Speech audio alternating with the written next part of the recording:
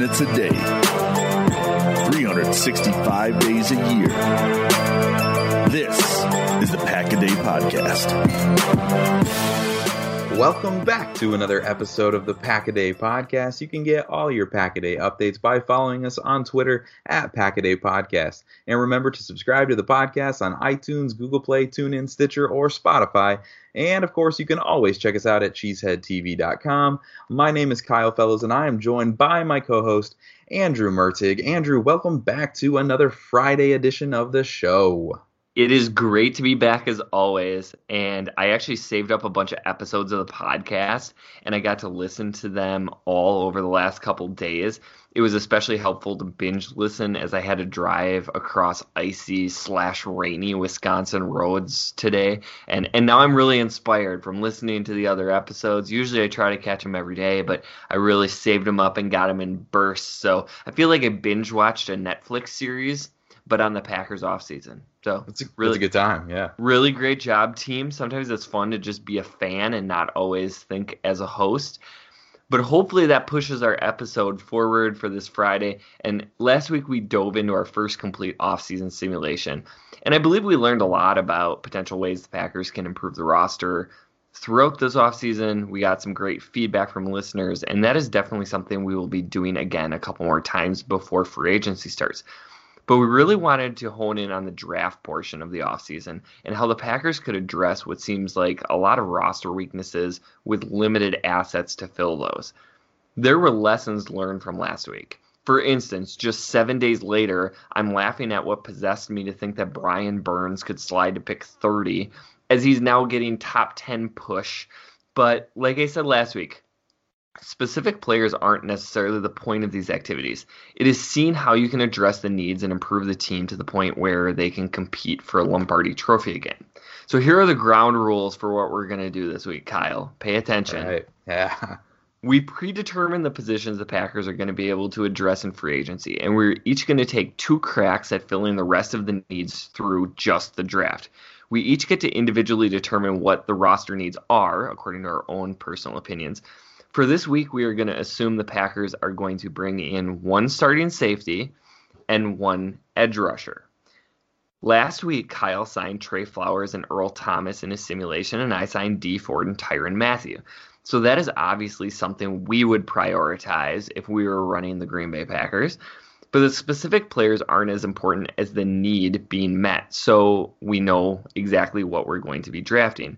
And we will only be drafting the first 4 rounds, as it is unlikely to get an immediate starter after that point in the draft. So, Kyle, why don't you get us started with your first mock?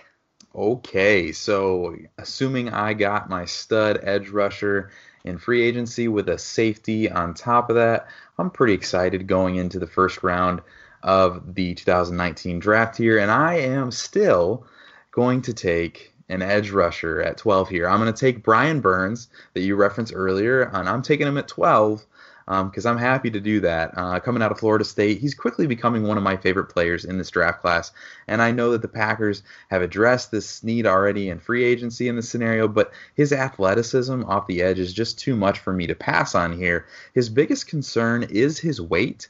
If he can come to the combine weighing 245 pounds, he probably won't be on the board at 12. He might even surpass someone like Josh Allen in that 3 to 4 range if he can put up some weight and show that he's a little bit thicker than people think he is. So I kind of hope he weighs in at like 238 so that he can just add that weight after Green Bay picks him here and gets a steal. But outside of his weight, he's pretty much the complete package as a pass rusher. And it's interesting that scouts have even noted that your weight is only a problem if it's actually a problem, which sounds funny, but Burns really isn't terrible against the run. So if he's not really getting washed out against the run at his current weight, it shouldn't really be that big of a problem. That should be alleviating some concern. So all that to say is I am running to the podium for Brian Burns here at 12. And then, we got some time here, but then by the time we get to pick 30 in the first round, I'm going to take Jawaan Taylor, the tackle out of Florida. And Taylor is really starting to grow on Twitter, the love for him there. There's even growing consensus that he has a real chance to go in the top 10. And I know his name is not big at this point, but he is a dang good right tackle. And if the Packers have a chance at him at 30, I think this is an easy decision to get the successor to Brian Bulaga. In a situation that I would consider, I can see myself thinking about Taylor at 12 in the first round. I know that sounds really premature here, but I think by the time we get to April, people might be thinking about Taylor that early. So I know fans are probably going to grill me for that now, but I think by the time we get there, he might be someone who could go as early as number 9 to the Bills. So taking him here at 30 is an easy call for me. And then when we get to the second round, I've got Dalton Risner staring me in the face. And I am just super excited here. I really was targeting Irv Smith Jr. here.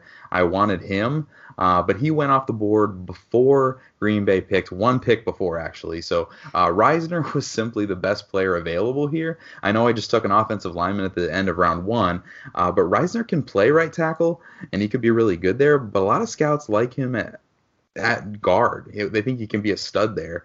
And so with Jawaan Taylor already slotted to play tackle in 2020 after Brian Bulaga, Risner gets to be my plug-and-play stud at right guard in 2019. And I'm just loving the future of this offensive line that I'm so far being able to build here. So jumping all the way to the third round, Deebo Samuel is still on the board here. This is an easy pick for me too. The further we get into the draft process, the better this class of receivers is looking. And Deebo Samuel is an absolute monster in the slot, and his change of direction and route running are going to just have teams drooling. But predicting where he gets selected is really, really hard. He's not going to go ahead of guys like DK Metcalf. It's not going to happen. He's probably not going to go before guys like Hollywood Brown or N'Keal Harry or Kelvin Harmon, maybe guys even like A.J. Brown or Riley Ridley. So I doubt Green Bay has a real shot at him in round 3 in real life. But if he really does end up being something like wide receiver 7 in this class, he's probably a late second round pick and someone the Packers could target to trade up from this pick that I actually did get him with in the third round. So love Deebo Samuel and the skill set he could bring to Green Bay. My fourth round pick is David Montgomery from Iowa State. In the fourth round, I took him just really as kind of a third running back on this team at this point, but somebody who has the upside to be a starter in the future. Love his skill set. And then my second pick in the fourth round was Dawson Knox. My plan was to address tight end much earlier here. Like I said, I wanted someone like Irv Smith Jr., but that never really worked out. So obviously this isn't ideal, but Knox is an underutilized weapon that played for Ole Miss, and he has a ton of upside as an athletic tight end. He started his career at quarterback, so he's still growing into this whole blocking business, but he could end up being a diamond in the rough in this even very talented tight end class. So that was my first draft, Andrew. Some strengths that I felt like I was able to capitalize on here. I really love what I was able to do on the offensive line. Getting both Jawaan Taylor and Dalton Risner is absolutely incredible for the future of the offense. I also loved getting Brian Burns as that true edge bender to add to this defense, and I honestly love what I was able to do on the offensive side of the ball in general with Deebo Samuel and David Montgomery. Weaknesses, there are two huge weaknesses here in my opinion. First, not addressing tight end until round 4 is pretty tough to swallow. And I didn't get our new starting safety that we picked up in free agency, a sidekick back there at safety. I really wanted to add a complementary safety to the roster, and I didn't do that. So just a couple of weaknesses there for sure. But all in all, I like the way that this draft came together. So there were a lot of really interesting names there, and I think a lot of players that we're going to become very familiar with as we continue through this pre-draft evaluation period.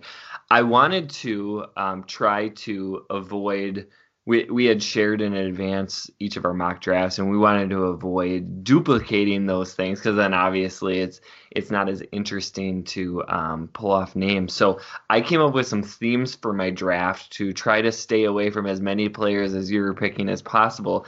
And this one I'm calling the best player available at needs mock. So when my pick came up, I went down the draft board and I picked whoever was the highest rated player at a position of need. So I tried to ignore players that didn't necessarily fit in with what I had identified as the Packers roster weaknesses. So with the 12th pick overall, I took linebacker Devin White from LSU. LSU seems to produce an elite athlete at the off-the-ball linebacker spot every single year, and White might actually be the best one that they've had yet. The comparisons to Deion Jones are going to be made all throughout the pre-draft process.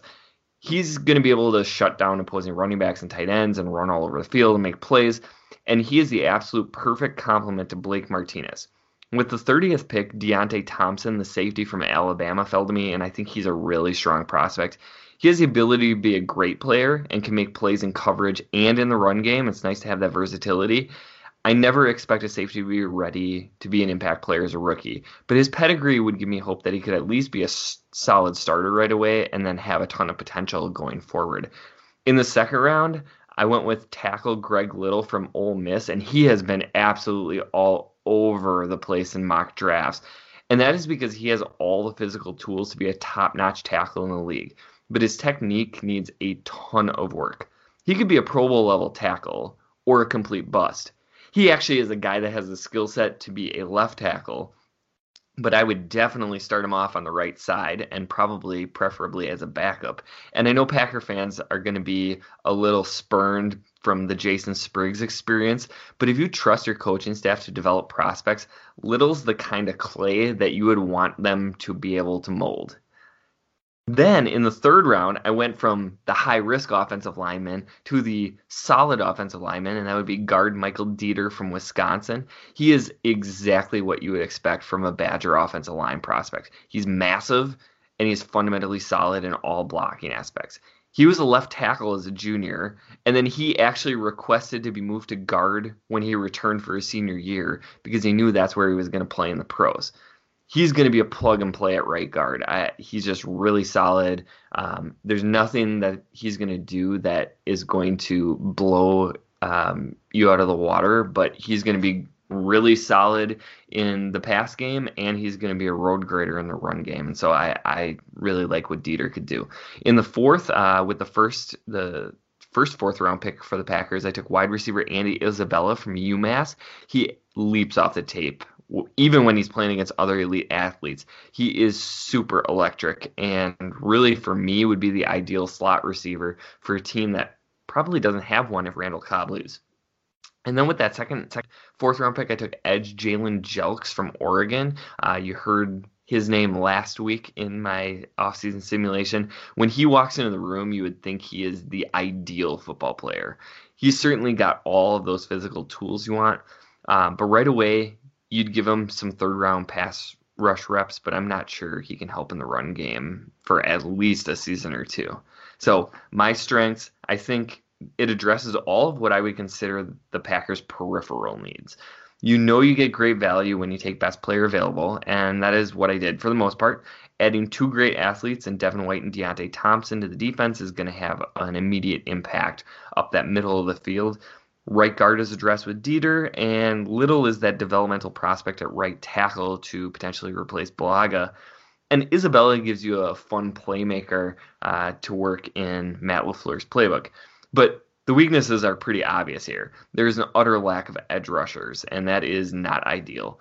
Jelks is a solid pick in the fourth round, but he's not going to give the team that drafts him much early on. He can be a situational pass rusher, like I said, but you probably aren't going to see him on the field on first down ever. And that leaves the Packers relying on Kyler Fackrell opposite of whoever our free agent signing happens to be. And I really think, and I know I have targeted Kyler Fackrell a lot, and now I have to admit that he is a pretty solid player. But I do think his value is getting inflated a lot by his sack numbers, and I would love to have him as a third guy in rotation, but him as a starter scares me a little bit. And my lesson here that I learned from doing this mock is that edge rusher is going to either have to be addressed in free agency or in the first round. And I'm not a fan of the depth this year, despite a lot of the hype about how deep this class was going to be. And really, that is because all of those elite players that were supposed to provide the depth have all been shooting way up the draft boards, and suddenly they're all looking to be drafted in the top 15. So those guys that they thought might slip to the second and third rounds are suddenly high first-round picks. I didn't actually even take a tight end. So that's two colossal needs I left unfilled. So Kyle, I hope you have a better effort for your second mock than I did for my first.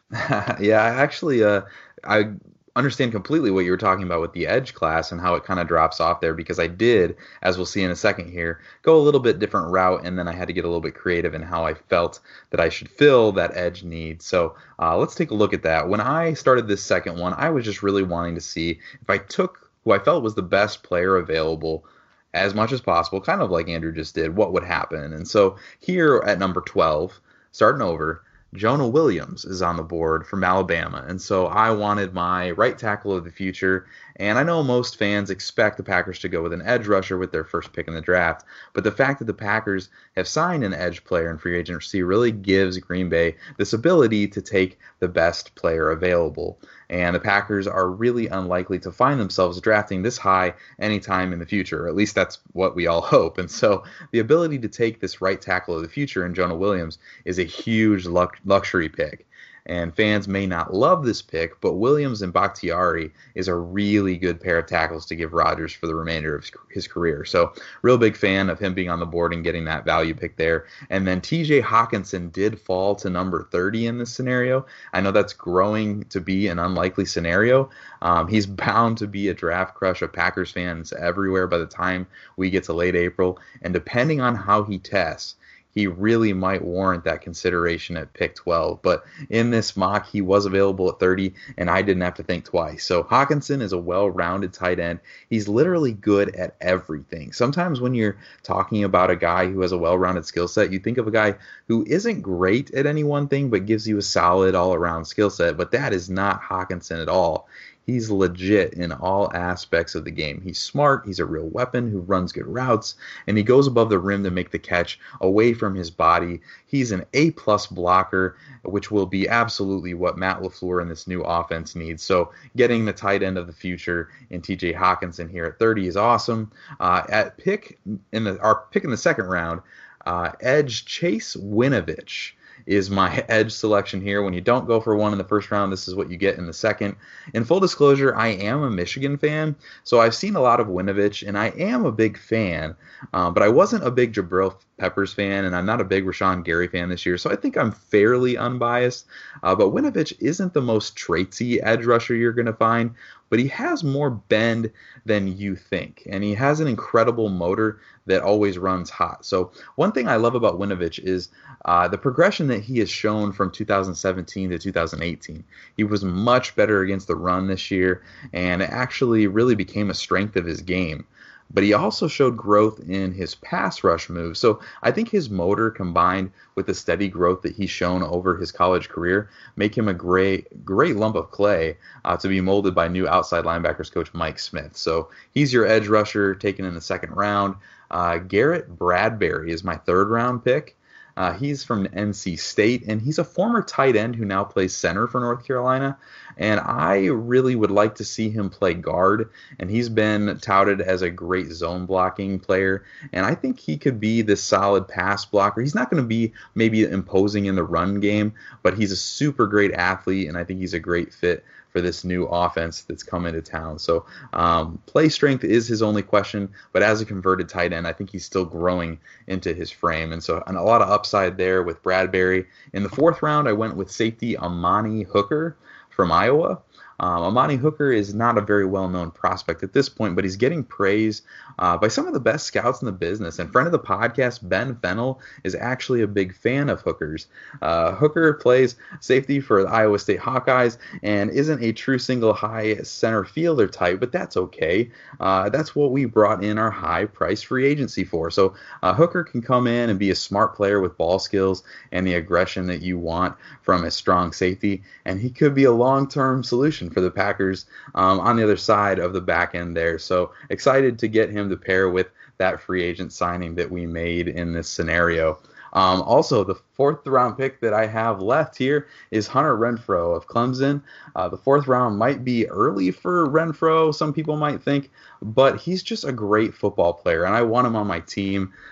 He's always making every catch, and his hands are small. He's not the most athletic guy in the world. He's not going to test great at the combine, but he's the kind of guy that I think could be a great piece in this Matt LaFleur offense to play in the slot. So excited to get Hunter Renfrow here. Some strengths of this draft to me, we're getting Jonah Williams and Bradbury and Hockenson. The Packers' ability to impose their will in the trenches with those three would just be absolutely awesome. And I love knowing that I have my future at right tackle and my future at tight end secure in this situation. Weaknesses that exist here, I would definitely say the pass rush. We upgraded in free agency, but passing on the top tier pass rushers was tough. And Winovich is a good player, but he's not Brian Burns. He's not Ja'Kai Polite. So that was definitely a sacrifice that I made in this one. But overall, I really like this mock. And so, Andrew, I'm going to turn this back over to you for your next attempt at the draft. I will apologize to our listeners if Kyle lost his voice at any point during that, but we can see each other, and I was laughing hysterically because there's going to be a great Easter egg for this episode on a quote from Ben Fennell, and probably something that you didn't realize. I'm trying saying. Not to laugh. I know exactly what I said.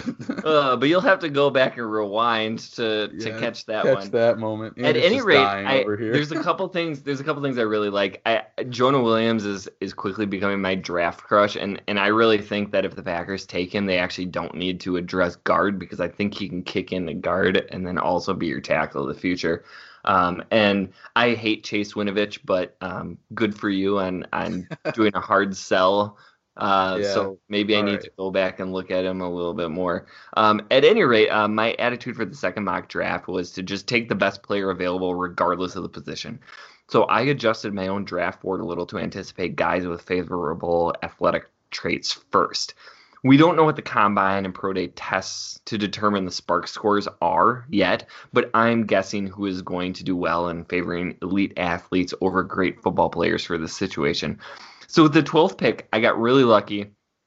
Ed Oliver from Houston, the defensive lineman, slid down to 12, so I would snatch him up immediately. He may actually be the best player in the draft, but he continues to slide down mock drafts due to being undersized. And I heard the exact same concerns regarding Aaron Donald, and Oliver is smaller than Donald, but Aaron Donald turned out to be a pretty okay player. Oliver is not only light, but he's also at a position that doesn't appear to be a need because you have Mike Daniels, you have Kenny Clark, and you have good depth behind them. But you take an elite athlete and an elite talent when they fall to you. And Oliver would improve the Packers' run defense and their pass rush immediately. This is something that seemed inconceivable even a few months ago, but actually has a slight chance of happening and would be a huge boon to the Green Bay Packers defense. At pick 30, I took tight end Noah Fant from Iowa, who seems to be falling out of the favor of absolutely everybody because they love TJ Hockenson so much. And when you are looking at elite athletes, Fant is certainly one of the players who comes to mind. Everyone wants Hockenson, but Fant is the kind of elite pass catcher that only comes around once every 5 years or so. And he is actually a pretty solid blocker if you watch Iowa tape. In the second round, I went with Nasir Adderley, the safety from Delaware, and he can be that center fielder type of safety the Packers have needed ever since Nick Collins' career ended. He can line up in man coverage on slots and running backs and tight ends, and he can patrol the deep middle and zone coverages. He is just a super smooth athlete. He's going to pair well with a versatile veteran safety, which I'm assuming we signed with this free agent class. And then the third round, just looking at elite athletes, I went with Vashawn Joseph out of Florida. He's a linebacker. Unfortunately, I kept getting the Oren Burks comparisons in seeing their college tape together. He's quick and fast, but he's undersized and he gets swallowed up by blockers too much. But I'd expect some development from Burks this offseason, and so I think Packer fans will think a little bit differently about that type of player. And just because they have similar skill sets doesn't mean that Joseph would have the same rookie struggles as Burks did. And it would be nice to have number one depth at that coverage linebacker position, and then also, a little bit of an insurance policy if Burks doesn't turn out. At a minimum, I like his athletic makeup, and I think he's worth taking a risk at pretty much the same position that they drafted Burks last year. With the first pick in the fourth round, I said I wasn't going to get redundant, and then I did. I took wide receiver Andy Isabella from UMass. Same thing that I said before. He's going to be that gadget player that LaFleur would like to use, kind of like guys like Taylor Gabriel, Tavon Austin, I should say, Robert Woods, and then others. And I think his skill set complements Devontae and MVS and ESB incredibly well, and that gives some more options for Aaron Rodgers. With that second pick in the fourth round, I took guard Chris Lindstrom from Boston College. He is a strong dude, and I would expect him to fit incredibly well with Matt LaFleur's run-based offense. He's not likely going to last in the fourth round, but the Packers are definitely going to need to acquire a guard at some point this offseason. So my strengths from this mock is, even if it's not from an edge player, pass rush gets addressed. That's where Ed Oliver fits in. Tight end, I took Noah Fant. Safety, Nasir Adderley. So that's hopefully going to solve the Packers' three biggest roster holes at this point. Offensive line and playmaking positions largely get left behind, and that is a pretty major weakness of this mock draft. All right, yeah. So not every day do you get 4 mock draft scenarios in about a half hour. So hopefully you guys enjoyed this, and you put up with our laughing and being immature, and as we try to get through this. But sometimes when you do a mock draft, the most valuable thing you learn isn't which players you actually selected. It's how the board falls and what you learn about different positional values as you go through the process. I wanted to ask you, Andrew, did you have any observations or anything that you felt like you learned as you went through this process? Yeah, well, I think, just on the surface, it shows that it's really difficult to meet every roster need with very finite resources. I identified the following needs for the Packers. Edge times 2. Safety times 2, guard, tight end, backup tackle, inside linebacker, wide receiver, and backup running back. That's 10 needs. And if we resolve 2 of them through free agency in our simulation, that still leaves 8 draft needs for 6 draft picks. And that doesn't count players who might slide at positions that aren't a need, but maybe Brian Gutekunst just sees as too great a value to take. So when you're only focusing on need, you start to reach for players in the draft. And I think that's where teams that are consistently bad start to struggle. I think the edge rushers are getting pushed up the draft boards really high. And so I wouldn't mind seeing the Packers spending big and signing 2 edge rushers in free agency, even if that comes at the expense of other positions. Yeah, absolutely. And so for me, I felt like tight end was really tricky. That was one of my takeaways in this. I felt like the point you take a tight end is just so interesting in this. At this point, pick 12 kind of feels too high for a tight end. Maybe it's not, but historically it's very rare for a tight end to go that high. But by pick 30, both Fant and Hockenson are typically both gone. I did get lucky one time, but it just felt like that was kind of hard to bank on one of them being there. And then you're pressing your luck if you're betting on Irv Smith being there at pick 44. So the Packers will be kind of in an interesting position to figure out where they want to target tight end in the draft. And after this exercise, I think they may want to consider a trade up from 30 for Fant or Hockenson, or a trade up from 44 for Irv Smith or Fant or whoever is left on the board. But obviously a lot is going to change over these next 2 months. But right now, where the tight ends will come off the board is a really fascinating discussion to me, and one that I thought about a lot as I went through this process. Yeah, so hopefully, on the surface, this episode looks like us just spitballing mock drafts way too early. But I think when you take this as a bigger part of the whole picture of how the offseason is going to lay out, it starts to look at the challenges that Brian Gutekunst is going to face in addressing all of the potential roster positions of need for the Packers. So that is all the time that we have for today. This has been the Pack-A-Day Podcast. You can find Kyle on Twitter at Packer_pundit, and you can find me at Andrew Mertig. Please let us know what you thought of this exercise today, or what maybe players you like and what you don't, and if you'd like to see us do something similar to this again. Remember to also follow at Pack-A-Day Podcast. Please subscribe and rate the podcast if you like what we're doing. Tomorrow's episode is going to be hosted by Mike and Tyler, and you can catch Kyle and myself every single Friday. We'll be back next Friday, and we're going to take a look at some trade options in the draft, moving up, moving down, maybe even moving out for some veteran players. We'll see what happens. Thanks for listening, and as always, remember...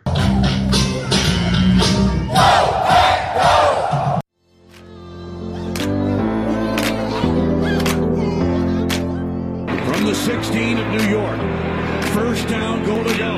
Rodgers in the shotgun, Williams to his left, here's the snap. Rodgers clean pocket, throws the middle of the end zone, and a dagger! They beat Morris Claiborne to the back line of the end zone. The Packers have won it. Snap to Wild. Oh, yes! And taken by Jackson in the end zone for a touchdown. Geronimo Allison. Josh Jackson, the rookie, recovers in the end zone in a Lambeau lead to the north end zone stands. The Packers have a 6-0 lead. Peppered on third down and 3 in the shotgun.